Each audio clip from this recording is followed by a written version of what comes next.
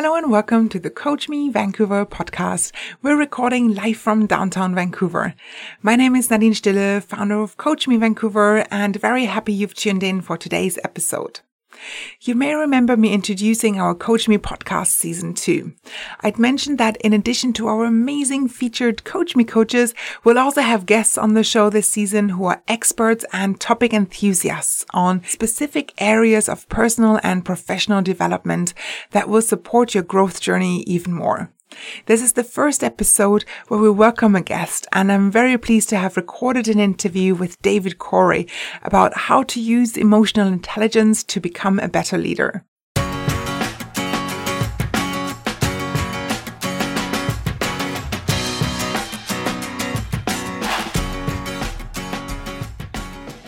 David Corey is a leadership development trainer, consultant, and keynote speaker known for his expertise in applying the concept of emotional intelligence to individual and organizational performance improvement.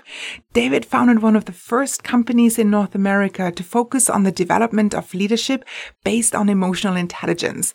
The Emotional Intelligence Training Company celebrated its 20th anniversary in 2018 and certifies more people to use the EQI in North America than any other company. In the course of his work, David has been an invited guest of the Sultan of Brunei, worked under armed guard in Nigeria, been kicked out of a restricted area in Saudi Arabia, chased by an elephant in Zambia, and sang for royalty in Malaysia. David's company completed the design of an emotional intelligence skills development course for an entire nation. This was a first in the world. The course is currently being delivered through a train-the-trainer model to the citizens of Botswana. The World Economic Forum ranked emotional intelligence as one of the top 10 skills to have in the workplace for 2020. The first time emotional intelligence made it into the top 10 skills. With this also being one of my personal passion topics, I was excited to hear all about David's experience and expertise.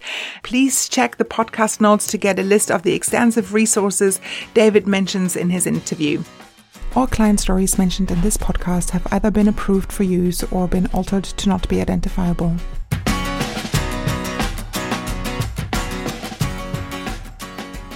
Hi, David. Hi, Nadine. How are things today? Things are great. It's been a great day so far. Yeah, perfect. And we're ready to go, talking all about emotional intelligence today. Looking forward to it. Oh, me too, for sure. So why don't we start with your definition of emotional intelligence and what is EQ? How does it all play together? Absolutely. Yeah, if you Google emotional intelligence, you'll come up with dozens of definitions, and it gets a bit frustrating for people. It's like, well, what is it really? And the very simple definition is that it's being intelligent about emotions, but that's usually not comprehensive enough for people. So it is about knowing and understanding how emotions affect our behavior. And it's really, for someone to be emotionally intelligent, it's knowing about their own emotions and understanding how those emotions affect their behavior. And then it's paying attention to, knowing and appreciating the emotions of others for better communication, better relationships, and overall just more effectiveness with life. Okay, great. Thank you. It says it in the name, it's being intelligent about emotions. I like that. So emotional intelligence is short for EQ? Yeah, good question. And you know, we use the terms interchangeably. We talk about emotional intelligence and we talk about EQ, but technically speaking, EQ is a measure of how well or how poorly you use the emotional intelligence that you have. And so we have scientific ways of looking at that, much like we do, we look at cognitive intelligence and we measure that using an intelligence quotient, which is just a score. We do the same thing with your emotional intelligence, and we use the term EQ. Mm-hmm. Okay. And that is something that you can get better at over time? Yes, it is something you can get better at over time. And there's two schools of thought there too. So there's one school of thought. Actually, the two gentlemen who coined the term emotional intelligence originally thought of it as very similar to IQ, that you're genetically predisposed to having a certain level of EQ, and it's probably not going to improve. You know, that's the way they looked at it, and that's their theoretical model. But I like the one that is kind of a model of emotional skills. emotional intelligence skills, all of which can be improved. That's the one that we use in our work. Okay, but both of them come from the point of view that everyone already has a certain amount of Yes, EQ. if you think about it, we all develop emotional intelligence in spite of ourselves. As infants, we are either comfortable or uncomfortable. We scream and cry when we're uncomfortable. That's emotional expression that brings someone to come to our aid and to our support and take care of whatever's making us uncomfortable. And then we have a relationship with that person. And so we learn those things in spite of ourselves. And then we don't necessarily have a systematic way of developing that in our public school systems. And so people grow up learning all different kinds of ways of coping with their environment. Some people are really good at impacting on others in a positive way, and other people are really don't pay any attention. They're maybe more concerned with their own needs. And so they come across roughly and they don't know how to connect well and that sort of thing. Yeah. Everybody has some emotional intelligence, and I despite the comments that I hear from people who say my boss has no emotional intelligence, they actually have some because they're alive and surviving in this world. It's just whether they are aware of how well or how poorly they do with these skills, and then whether they've taken any steps to improve. It all starts with awareness. Yes, it does. Right. Yes. I've actually read an article a while back about calls for emotional intelligence to be part of the school system, right? It's like the soft skills. You get out of school and then you're expected to go into either university or a job and be that emotionally intelligent leader or whatever. And then if you haven't learned it, it can be tough. Absolutely. In terms of the school system, it's kind of inconsistent, and they use different terminology, but they call it things like social learning. So that's a big thing. Social, and they also call it social and emotional learning. So SEL is another acronym. They call it character education. Some schools call it personality education. So they are addressing that very basic function of our brains, which processes emotions as well, and emotional information as well as all other information at the same time. And really what we're leading towards an understanding of intelligence itself as being emotional. It is the first filter that all perceptions go through as to whether something is a threat or not a threat to us, and it goes from there. Then it goes through all of the other filters of do I like this? Is this good for me? Is it relevant for what I'm interested in? All of which is emotional. So we don't think without emotions being present and part of those and shaping and influencing those thoughts. Super interesting. Yeah. How did you first become involved with emotional intelligence? Yeah, I was teaching leadership courses for an organization, and I thought it was interesting that we assumed that everybody coming into the leadership course had the same personal and interpersonal skills. So we were giving these kind of higher order skills, if you will, things like how to run a meeting, how to give feedback, how to manage conflict, how to negotiate, and how to mediate difficulties or challenges rather. I knew that some of those managers in those courses were going to go take the skills that we were delivering and go away and use them wonderfully well and, go on to be better leaders in their organizations. And I knew other managers just didn't seem to get it, and they weren't going to be effective when they went back to their workplaces. They were going to stumble, and they were going to use those skills awkwardly, and they didn't totally understand why we were using those skills the way we were using them or suggesting that they use them. And so I didn't know what that really was, and I didn't really give it much thought until I heard about this concept of emotional intelligence. And then it started to all make sense to me that there seems to be a foundational set of skills upon which all other skills are built. And if you don't have a solid foundation, then it's going to come across as awkward. You may look uncomfortable. You may not know what to say in the right moment, that sort of thing. Okay. And the rest is history? Well, what I learned was you can become a self-proclaimed expert in anything you want. You just need to read more books than most people and then put up a website and say that's what you are.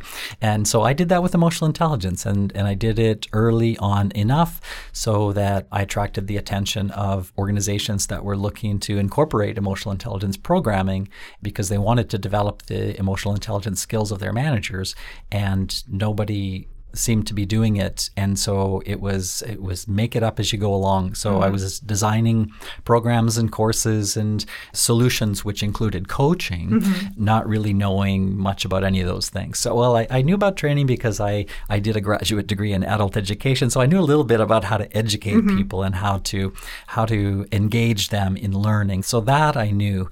But in terms of leadership development and team effectiveness, training and coaching and all these things, I had to learn all those things. Okay.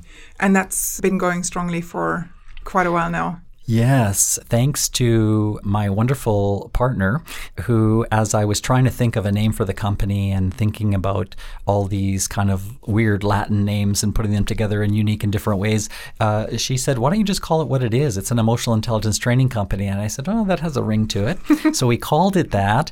And little did I know that what was going to happen was that people were going to learn about emotional intelligence at a conference or in a course of some kind. And then they were going to go back to their office, type in emotional intelligence into Google, and fortunately for us, our name comes up on the number one page. And we haven't done any search engine optimization. That's just purely organic. That's great. Outstanding. That's a good success story. Pure fluke and genius all at the same time. Yes. Own it.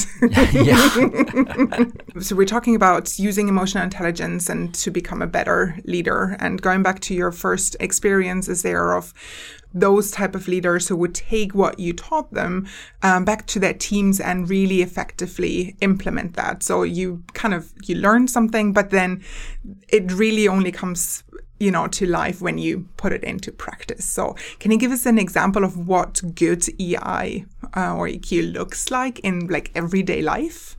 Sure, absolutely. So, well, you talked about these managers who were, sort of going back and kind of being a bit awkward about it. We decided to be more deliberate and intentional and go right to the foundation. So we use this model that I spoke about earlier, this model of emotional intelligence skills. And that model has 5 main categories of skills, starting with self-perception. So we actually point people in the direction of these areas and work on those first. And then through the process of gaining more awareness of how these various emotional intelligence skills affect their outcomes and the results that they're looking at, then we can help them to decide which areas they want to focus on and how they might develop further.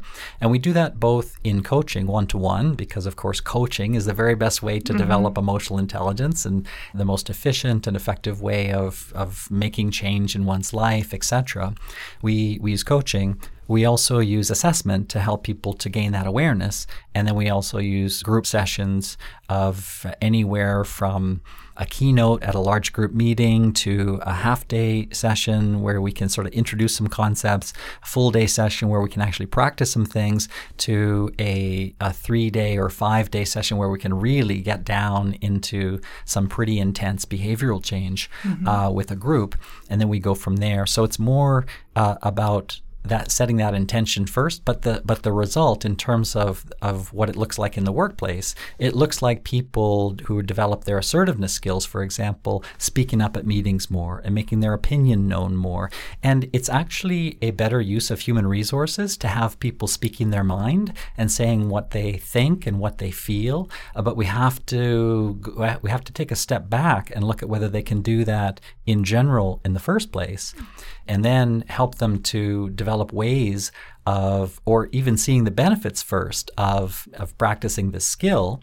And then we see the actual results in the workplace, more people having more discussion, being less afraid of conflict, and developing a level of trust with each other that if you think this isn't going to work, that you're going to say it, and I'm going to do the same. And then we're going to have a much better product, a much better result. Totally. Yeah. But it all starts with the manager setting the tone and having that positive environment there, right? So people can speak up, and you're actively encouraging your team members to speak up. There's nothing worse than having a room full of yes-sayers. Absolutely. And you've just pointed out probably the most frequent question that we get in terms of the presentations that we do. And some of the people who listen to this recording might also have the same question, and that is, how can I get my boss to see that this is important? We get that all the time. And if your boss or your manager doesn't make it safe and doesn't encourage this kind of open sharing of information, then what you have to do is you have to help the manager see the benefits of that. That, you're inviting more people to contribute and more people to join in. You're getting a diverse array of opinions and perceptions around the table. It's going to be much better ultimately for the work product. Yeah, totally. I agree with you. It can be a tough journey and a long one, managing up, but the alternative looks bleak if you don't do it, right? So that is one example of like being more outspoken and kind of even representing yourself a bit more, or coming from a perspective of that self-awareness. Okay, this is something that I want to do, right? Do you have another example of Absolutely. what good DI looks like? Yeah, lots and lots of examples. Okay, go for it. So we've talked a little bit about self-perception, and how you perceive yourself determines what you do and in what you express. So that's the second category, is emotional expression. The next category after that is the interpersonal realm of these competencies. So that's all about having effective relationships with others. And we have a lot of managers who have some traditional notions of the workplace where they don't come to work to make friends, and they don't go out to social events with their employees feeling like, well, there's a power difference and it's going to affect my authority, and all kinds of ridiculous old-fashioned notions of what it means to be a manager in a workplace. And so we have to sort of challenge those notions, and we have to encourage people to develop relationships of trust, because that's really the best measure of a workplace relationship. Is, do you trust that employee, or do you trust that manager to have your back when things don't go so well, to come to your aid, come to your support, to make sure that you have what you need to do your job most effectively. And that doesn't happen if we don't know each other, interestingly. Exactly. So we don't know what we don't trust, and we don't trust people that we don't know, and we can't know you until you actually express your emotions. Yeah, there's so much into those interpersonal relationships at work, and you spend so much time at work every single week, right? So it's important to figure out, what motivates the other person? How do I maybe even adjust my communication with them to make sure that they get it, or you're taking it with the right type of motivation in there, and as a manager, hey, I know this person is really interested in this area, so you come across something and you pass that on, and you can help and support that team member, and it goes both ways. And yeah, there's a lot in there. So we had self-awareness. The second part was self-perception, self-expression, interpersonal relationships, and now we're looking at decision-making. And this is the area that people think, well, isn't that just cognitive intelligence? Isn't that just about IQ? And in fact, it's not. And when we start explaining it, people get it, but really when you first think about it, things like problem solving, that doesn't appear to be an emotional skill. It appears to be a logical or a rational skill. And we have to help people to understand, once again, that those parts of our brains that process emotions and emotional information, and those parts of our brains that process cognition and what is logical and rational, those parts of the brains always work together. And so they never operate separately. And so once again, every perception goes through this emotional filter. So there are ways that you feel about the problem, right? So that's one thing. That's just one way that emotions are involved in problem solving. You feel a certain way because you have this problem. And however you feel is going to either hinder or support your ability to solve that problem. Instead of the kind of the ridiculous notion that you sometimes hear of leaving emotion out of it, right? We're going to use cold, hard logic. We're going to leave emotion out of this.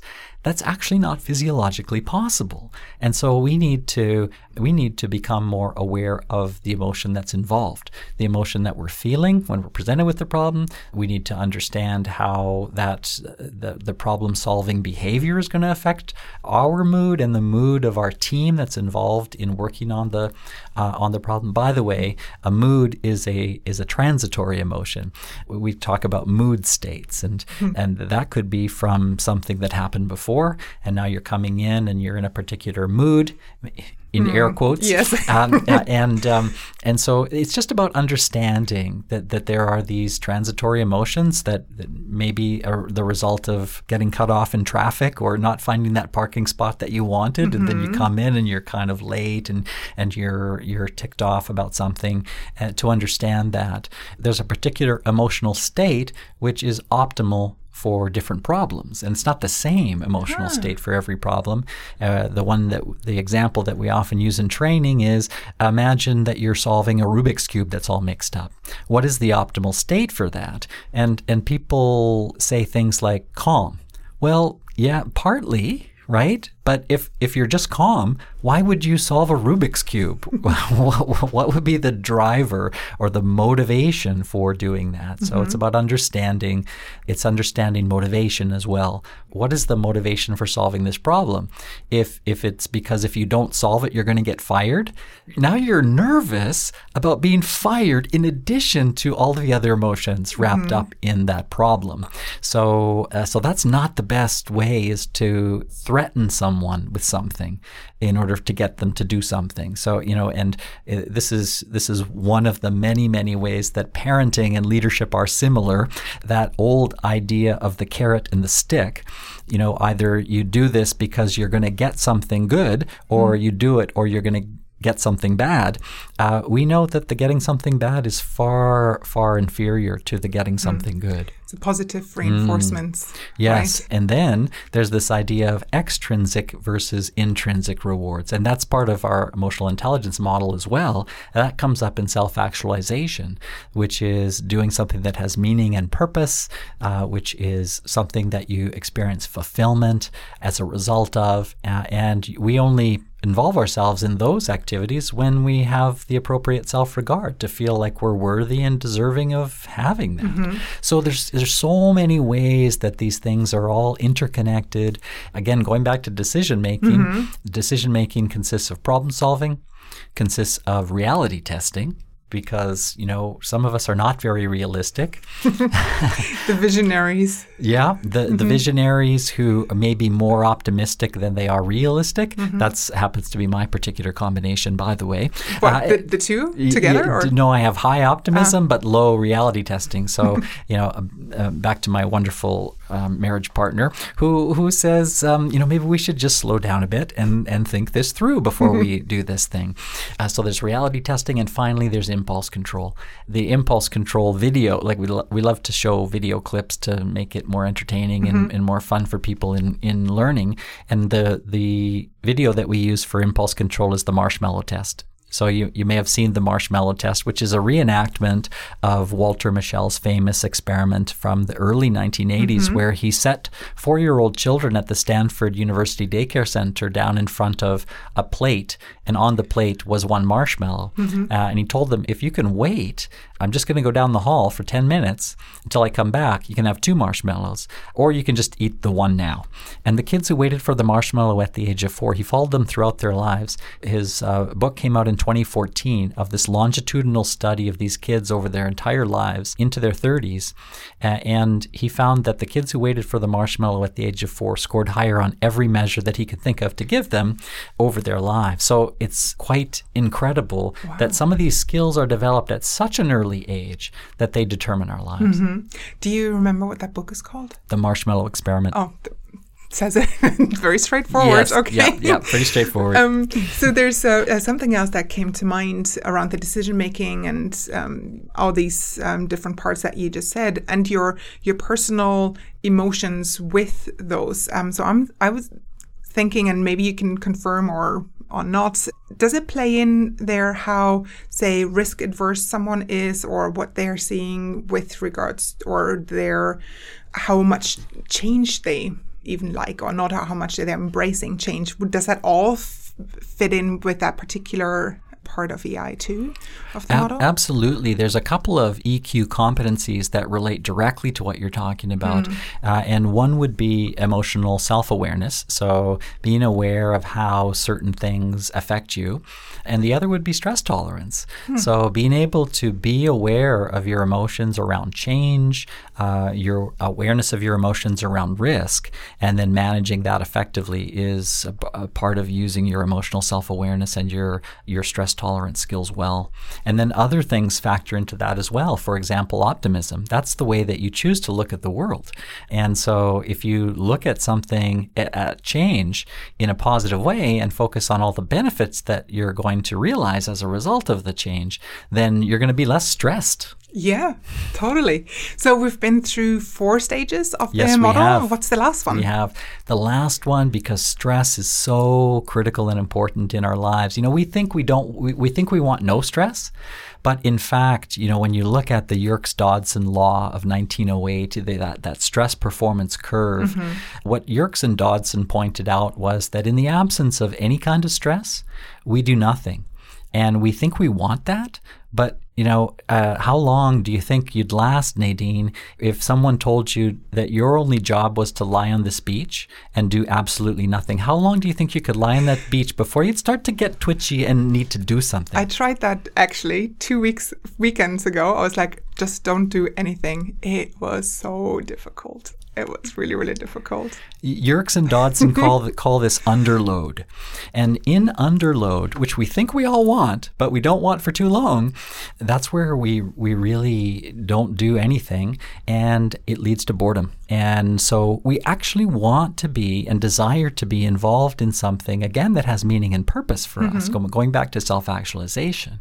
So in order to do that, we have to get up off the beach or off the couch or out of our beds and actually put ourselves in situations of opportunity in order to experience self-actualization, and that comes with a certain amount of stress. We say that the ship was never built to remain in the harbor. It was built to go out into the open sea, but the open sea can be rough and choppy, and we're going to get, battered around, and so we have to build our skills to withstand that. And so in the Yerkes-Dodson curve, the after underload is optimal load, and we call that eustress, or they called it eustress, EU stress, and that's where we're happiest, when we're actually engaged and involved in doing things that we want to be doing, but that it comes with a certain amount of stress. But if we keep taking on more and more things, then we have to become more aware of when we approach that exhaustion part, which is at the top of the curve. And then, of course, if you follow that bell curve over and down, then you get into burnout and depression and anger and lots of other things that are very unpleasant, and we really don't want to go there. But if we don't realize or become more aware of how we respond to the stress in our own lives, then we could easily slide down the other side. And then it goes back to the self-management part as well, and get back on the, the stress management. There are 3 competencies in each of these categories. And so the 3 competencies in the stress management category are flexibility. So how much can you flex and bend and adapt, particularly to situations that are outside your control? So that, I often think of that serenity prayer, which is so powerful. It was written by this guy. He was actually a U.S. preacher, and his name was Reinhold Niebuhr. And this was in 1951. He wrote this simple little prayer which has so much wisdom, which is, grant me the serenity to accept the things I cannot change. And that's that flexibility notion. It's like, okay, so this is out of your control. What are you going to do? Are you going to have a tantrum? Are you going to yell? Are you going to swear? Are you going to hit something? All of these things are things people do, but they actually don't change the situation, which is outside your control. Then there's this notion of the courage to change the things I can. So what is within my control? If all of a sudden the universe puts up a brick wall in your pathway, what are your choices? You can throw yourself against a brick wall. Not a good idea. Or you can look for a door or another way. And so that's the courage to change the things I can. And then finally, there's the idea of the wisdom to know the difference. And for that, we draw a little arc back to the interpersonal realm. Who are you connecting with? How are you getting your wisdom? Who is your source of wisdom? Who is your community? Who's in your corner? Who has your back and who's there to support you? So there's stress tolerance, that is how much can you take, also in stress management. And the final one is optimism. How are you choosing to look at the world? And a lot of people don't see it as a choice. They just either see things as generally negative and pessimistic, or it takes someone to come along and say, hey, you can actually change how you view things. And it was Martin Seligman who's considered to be the father of this notion of positive psychology and started the whole positive psychology movement, who wrote the book Learned Optimism. Because of his daughter, when she was a toddler, she came up to him and said, "Daddy, why are you always so grumpy?" And he said, oops. He said, "That's a good question. And in fact, I'm going to explore that and I'm going to write a book about it." And he did. That's how that happened. Oh my gosh. I've heard about all these things and I've used some of it as part of coaching, obviously, as well. And, saying, hey, this is just one way of looking at it. There are other, maybe more positive ways to approach a situation. And I had no idea it had to do with the positive psychology that you just referred to as well. So there goes my to be read pile. It's like it's increased already quite a bit during our conversation now, David. Thank you for all these recommendations. You're welcome. He wrote another book called Authentic Happiness, where he talked about the fact that you can be happy simply by having stuff, that material things do make us happy, but it's a very superficial happiness, and that you can't be authentically happy until you're involved in the happiness of others. Which is social responsibility in our EQ model. Yeah. Okay. Great. I'll need to check it out, and I put all the recommendations and everyone you just mentioned in the show notes so people can refer back to it. This is a huge learning session. Thank you, David. I kind of feel that we've touched on this already. The next one was going to be like, why does EI matter and how can you learn it? So why does it matter? It matters for having a happy and healthy life. There is an indicator built into the assessment tool that we use called the Emotional Quotient Inventory, which is called the Well-Being Indicator. And it is probably one of the most important indicators in the results of one's EQ. And it kind of answers the Dr. Phil question. Do you know what the Dr. Phil question is, Nadine? I do know Dr. Phil, but not the Dr. Phil question. The Dr. Phil question is, how's that working for you? Oh, that's true. Yes, I've heard this before. It's an excellent question, right? Yeah. He gets people on his show and they tell their sometimes tragic stories, which is, very sad. But then he says to them, how's that working for you? Knowing full well that if it's working for them, they're not going to do anything to change. So the well-being indicator answers the Dr. Phil question. And sometimes it sounds a bit twisted, but I'm not all that disappointed when I see that someone's well-being indicator is low, because I'm thinking, okay, so now they've got this wonderful opportunity to actually change the way they go about things. And they have the opportunity to be more happy, to have a higher level of personal and professional well-being, which I think is what we all want ultimately. And as you know from coach training, we all want fulfillment, right? Yes. That's that elusive thing. And I think we all have what I call the accidental career.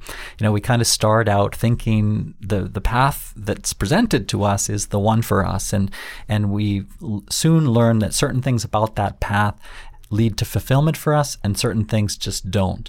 And I think that every time we come to a fork in the road, then we take the one that we think is going to lead to greater levels of fulfillment.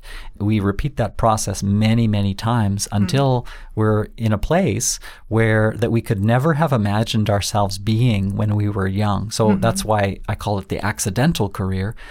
But it's a process that takes place throughout our lives of gaining greater and greater levels of fulfillment. And that's what's so great about coaching, Nadine, is that you can accelerate that process of awareness simply by having coaching conversations with someone who's trained to do so. Yeah, I was about to say that.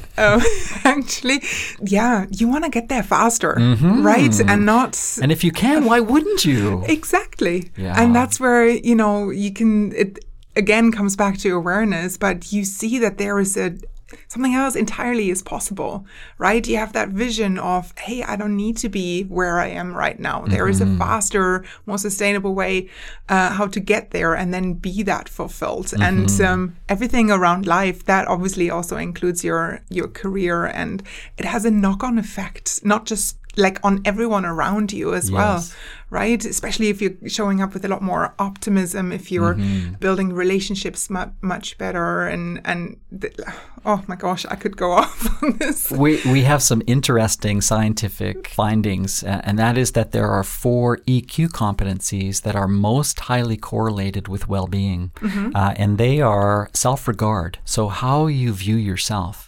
And just think about that for a moment. You probably know people who are kind of hard on themselves, and particularly for the people that we work with who are kind of at the top of their game in many cases, it's never enough. But that never enough perspective leads to lowering your well-being. So, for us, it's about acknowledging achievement. It's about celebrating achievement. It's about saying, hey, there's a lot of things that I do really well. And, capturing what that's about for people. Yeah, words matter, especially the ones you're telling yourself. Absolutely. Right. That self-talk that some people it's never good enough. And for other people, it's, I'm not exactly where I want to be right now, but I'm pretty sure it's going to get better. And that's our second competency. That's optimism. When we're able to focus on what's good, what is the opportunity in whatever is happening for us, then our well-being, our level of well-being is going to be better instead of just focusing on what's going wrong, which a lot of people do. Yeah. And there's this, I recognize a growth mindset in that as well. Yes, absolutely. You're not there yet, but you'll get there. Eventually. You might want to add Carol Dweck's book to that book list. Correct, yes. I believe I've seen her TED Talk a few times around that. And I'll pop it in. What's the book called? Mindset. Mindset, yep. Okay. Yeah, so Carol Dweck talks about this idea of a growth mindset, which is optimism in action. Absolutely. Okay. Yeah. We have self-regard. Yes. How you see yourself. Optimism. How you see the world. We have interpersonal relationships. This is the EQ competency, which is all about the quality of your relationships. And we sometimes use the iceberg diagram, and everybody's familiar with the iceberg diagram, right? You've got this little bit sticking up above the surface. We have this large 80% or whatever it is below the surface. And we talk about whatever's above the surface. That's what's tangible. That's what you can experience with your 5 senses. And then there's this under the surface world, which each one of us carries around with us. And that's our whole emotional world. That's all of the experiences that have ever happened to us. That's what's happening to us right now that we're feeling.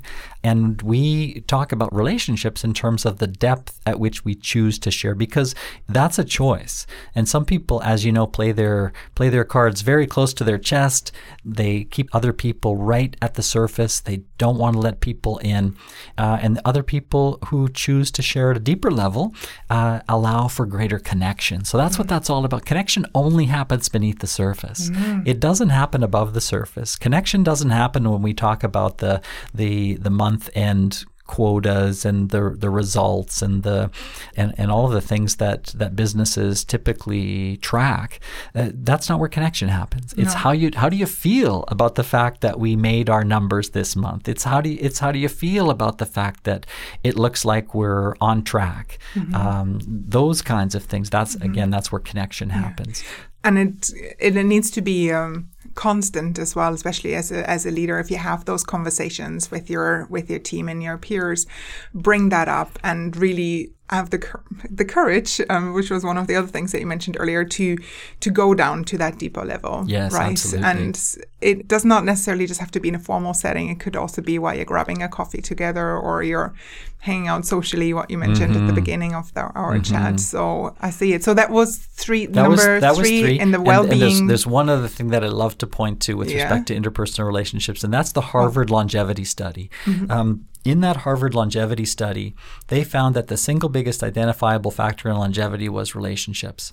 They were all men. They had graduated from Harvard in a very early decade. They followed them throughout their lives, and at the very end of their lives, they talked with the people and just looked at their lives. And it was the ones who had buddies, who went and hung out with their friends, and it was the ones who picked up the phone when they were having problems and called somebody. Those were the people who lived the longest. And so great instruction for all of us to make sure that our relationships are of good quality, that they're people that you trust, people that give you energy when you hang out with them. And the toxic people, stay away from them. The ones that you don't feel good about yourself when you're around them, stay away from those people, unless you can't. Because if they're in your family, sometimes that's difficult and challenging, but then you can develop your skills. It's not like there's nothing you can do. It's about learning what to do. It's about learning how to cope with those situations and those people that you may have to interact with, even though they're difficult to like or the relationship's not great. Yeah, then it comes all back down to like stress management and setting boundaries and dealing with that as well, right? Yeah. Okay. The fourth area related to well-being is self-actualization. And that, again, is, are you involved in what has purpose and meaning for you? And we sometimes see this with people who retire. They have this great career. They know exactly who they are and what they do. They maybe they over-identify a bit with their role. And then they don't have that anymore. And it's really easy, if they don't find something else to get involved in and get engaged with, to become depressed. And it's like, wow, I don't get to hang out with my friends at the office anymore as much, and I don't get to do what I love to do. But it's the people who find volunteer activities, who get involved in their community, etc., that find meaning and purpose in other things that, again, have a higher level and a greater level of well-being. Yeah. And it comes back to the fulfillment yes, as well that you mentioned earlier. Absolutely. And coaching get you there faster. Absolutely. And that's why the transitions are so important to pay attention to. It's highly recommended, if you're going through some sort of transition, to get yourself a coach. Why not get some support? And again, to accelerate that process of awareness, become more fully aware. Again, that's emotional intelligence, is becoming more aware of the emotions you're experiencing as a result of a change that you're going through. Emotions are data, and this is something that people don't necessarily realize as well. Emotions are information. And so what are your emotions telling you? A lot of people ignore their own emotions at their own peril. And we get this frequently too. I should have come to this workshop 20 years ago. Yeah, that would have been good. And you could have saved yourself a lot of grief. And it's just paying attention to your emotions, learning the bad patterns that we fall into of interacting with others, of the way that we regard ourselves, etc. Yeah, to those voices in your head, and then actually listen. Don't just shut them down and close the door. Yes. And, those are probably the ones that you should look at the most, or what you call it, the monster in the closet, right? It's like, let it out. It's probably not as big as you imagine it to be. And, you need to deal with it. It's funny that you mention that, because Barry Posner and Jim Kouzes, who created the Leadership Challenge and wrote that wonderful book, which is used in leadership programs around the world, the Leadership Challenge, they talked about when they first started this work back in the late 70s, early 80s, they talked about about the fact that managers were quite concerned about looking inside, about getting to know that under the surface world. And the reason was that they were afraid that if they looked inside themselves, there'd be nothing there. It's a little bit like the monster in the closet analogy. And it sounds kind of ridiculous now, but back then it was a case of, well, isn't our business just about this technology that we deliver on? Isn't it just about the numbers? Yes, and you need people to get those numbers. You need people to get that product to market, etc. It's, again, that monster in the closet, that fear that we're going to actually look at ourselves and look at our lives and we're not going to know what to do with it, or that we're going to somehow open some sort of Pandora's box. We're never going to be able to stop crying. We hear that sometimes too. People say, if I actually express my real emotions, I'll start crying, and I don't know that I'll ever be able to stop. And we have this fear around our own emotions and the things that we've been through, and they're just emotions. And that's why we need to be more intelligent about them. Yeah, they're just that. To my knowledge, nobody ever died from emotions. People talk about dying of fright. Well, I don't think it's actually happened. Or people talk about dying of a broken heart.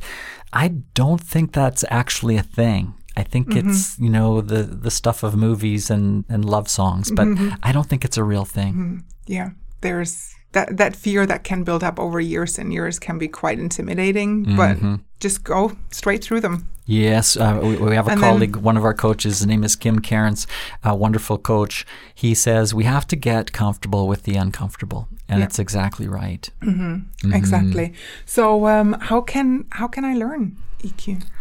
Yeah, good question. How to learn more about EQ. There's lots of great websites, lots of great books out there. The book that we use in all of our programs and courses is called The EQ Edge, Emotional Intelligence in Your Success. It's written by the president of the company that publishes the Emotional Quotient Inventory, which we also use as the kind of the diagnostic, the starting place.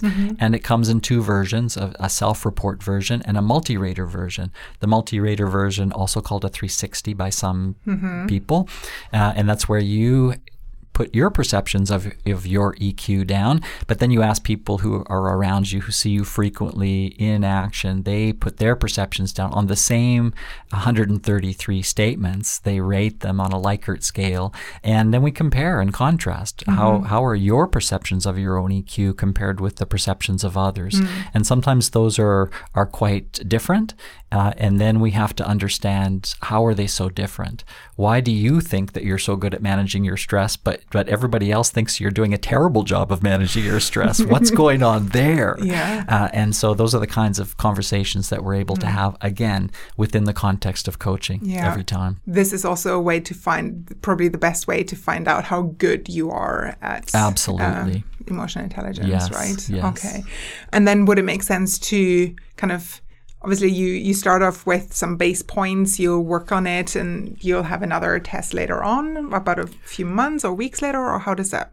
You could, and some people think that the objective is to get higher scores on everything, when in fact, what we see in some cases is we see a right sizing. So the person who's overly assertive, they may get a high score on the EQI, but if that is combined with a low empathy score, so you're being really assertive but not actually watching and paying attention to how you're impacting on people, that might not be a good thing for you. So you might choose to dial down the assertiveness and bring up the empathy for a better balance. So you may not see all scores going up, although I have seen empirical studies showing that some programs and some programs of coaching as well have increased scores from a statistical analysis point of view. But again, it's very individual per person. It is very individual. And everyone can obviously choose what they want to work on and what they want to improve on. And as I say, the goal is not to get a higher score on the EQI. The goal is to be a better leader, or to be a more effective parent, or to be better at whatever it is that you want to do. Your EQ can help you do that. Okay, great. Can I use emotional intelligence to be a better leader or improve the the workspaces that I'm in. Absolutely. And so we help leaders a number of ways. One way is that organizations have some sort of a group initiative. So it's part of a leadership development program that they already have, and they want to sort of drop this in, and they ask us, where should this go in our leadership program? And I always suggest that it goes at the beginning because it's so foundational to everything else that people do. And that goes really, really well. And what that looks like is, we get a list of names and email addresses. We send everybody the invitation electronically to take the EQI. They go online, take about 20 minutes to go through the 133 statements and respond to them.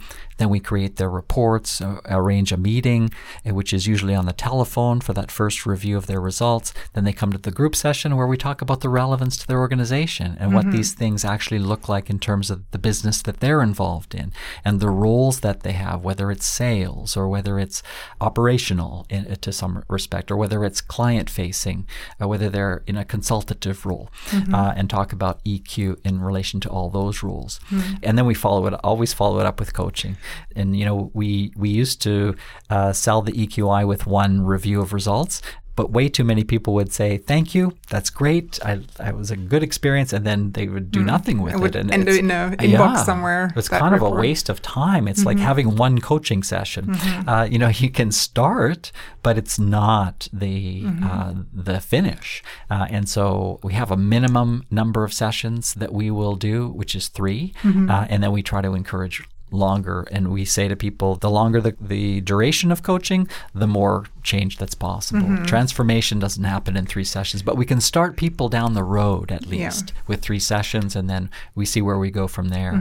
The other interesting way that we get involved with organizations is they contact us to work with a person who has really high technical skills, but is not really great with people. And they say, we can't afford to lose this person, but we can't afford to keep them the way they are.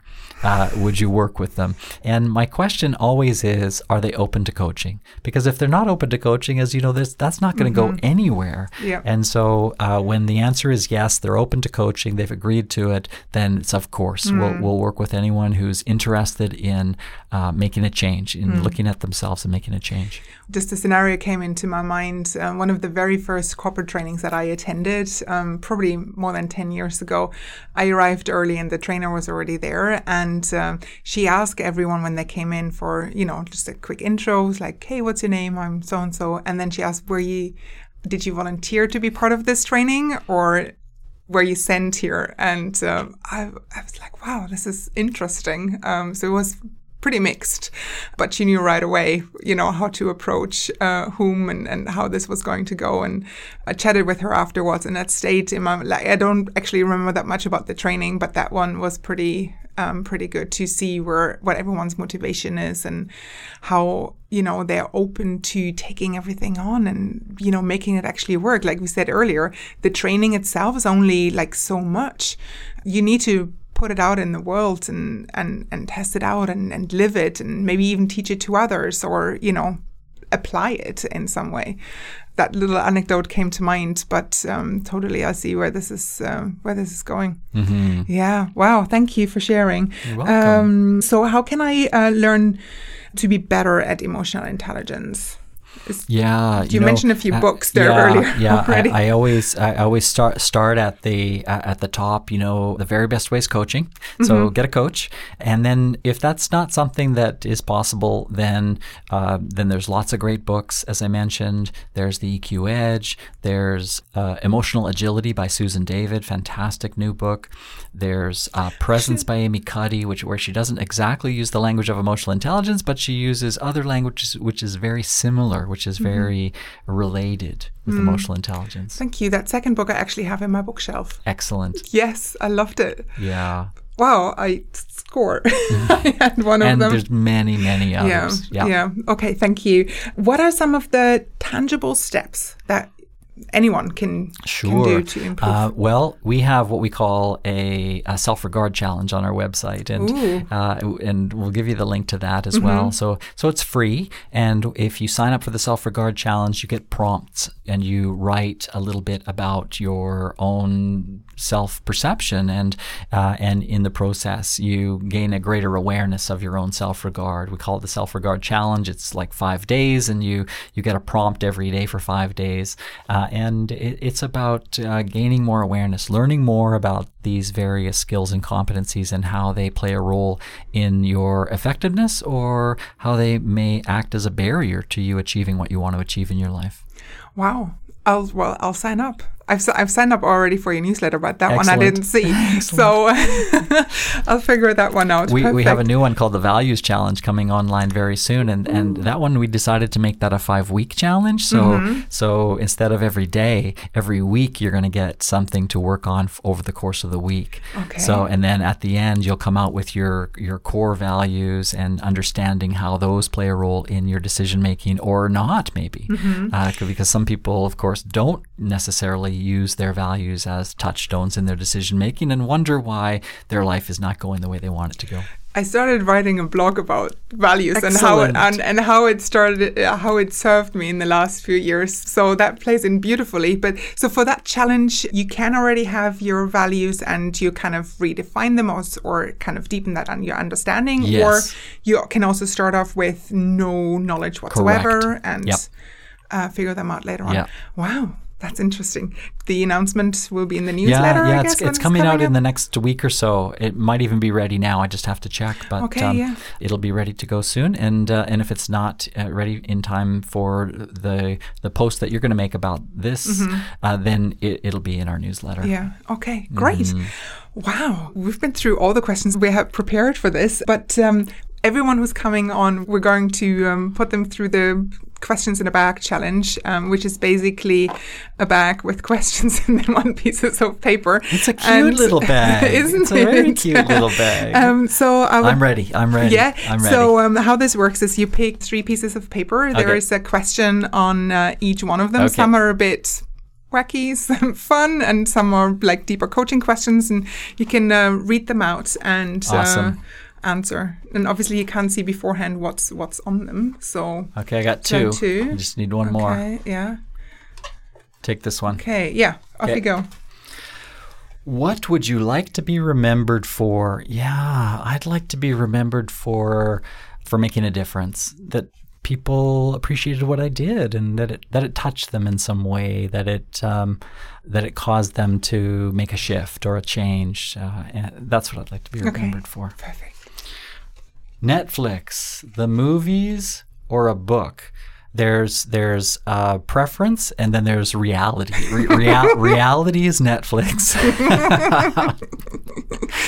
I love movies, and my partner doesn't really as much. So I get all my movie watching done on the plane, which is not necessarily the greatest, but it did help a lot in my recent flight to the UK for 2 days to work one-to-one with this individual. Or a book, and all my books are interestingly business books about emotional intelligence and related things like leadership and coaching, and those are all the not very exciting things that except for when it comes to the holidays, that's when I manage to get out a novel and really enjoy that. Yeah. Good. What are you currently learning? Oh, excellent question. I finished my coaching certification, which was an absolutely awesome experience with the Coactive Institute. I just really appreciated all the learning there. And I was so excited by that learning that I decided to keep the learning going. And I've signed up for leadership for the Coactive Leadership Program. So I'll be doing that in May with Karen Kimsey House. And I'm so excited to meet her. And she's the founder of the Coactive Institute, and just really, really excited about my learning right now. There was a long time when I thought I knew everything, and of course thinking that you know everything is the biggest barrier to learning that there is. So when I started to acknowledge that I maybe didn't know everything, that was the opening of a door for me that I've been so excited to go through. Yeah, wow. I've heard so many amazing things about that leadership program, and everyone who comes out of it, they're just beaming, and so I'm really pleased that you signed up for that too.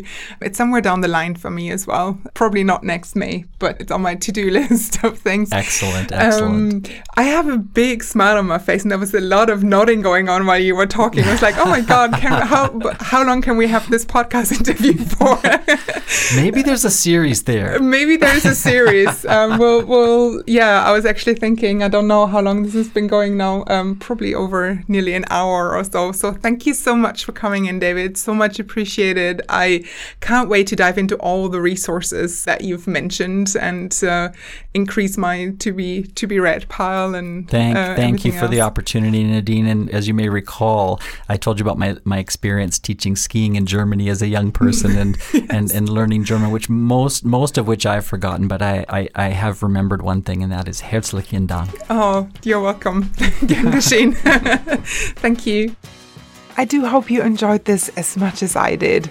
Again, please refer to the show notes to get a list of all the resources David mentioned and to find out how to get in contact with him. Thank you for tuning in. Until next time, stay curious.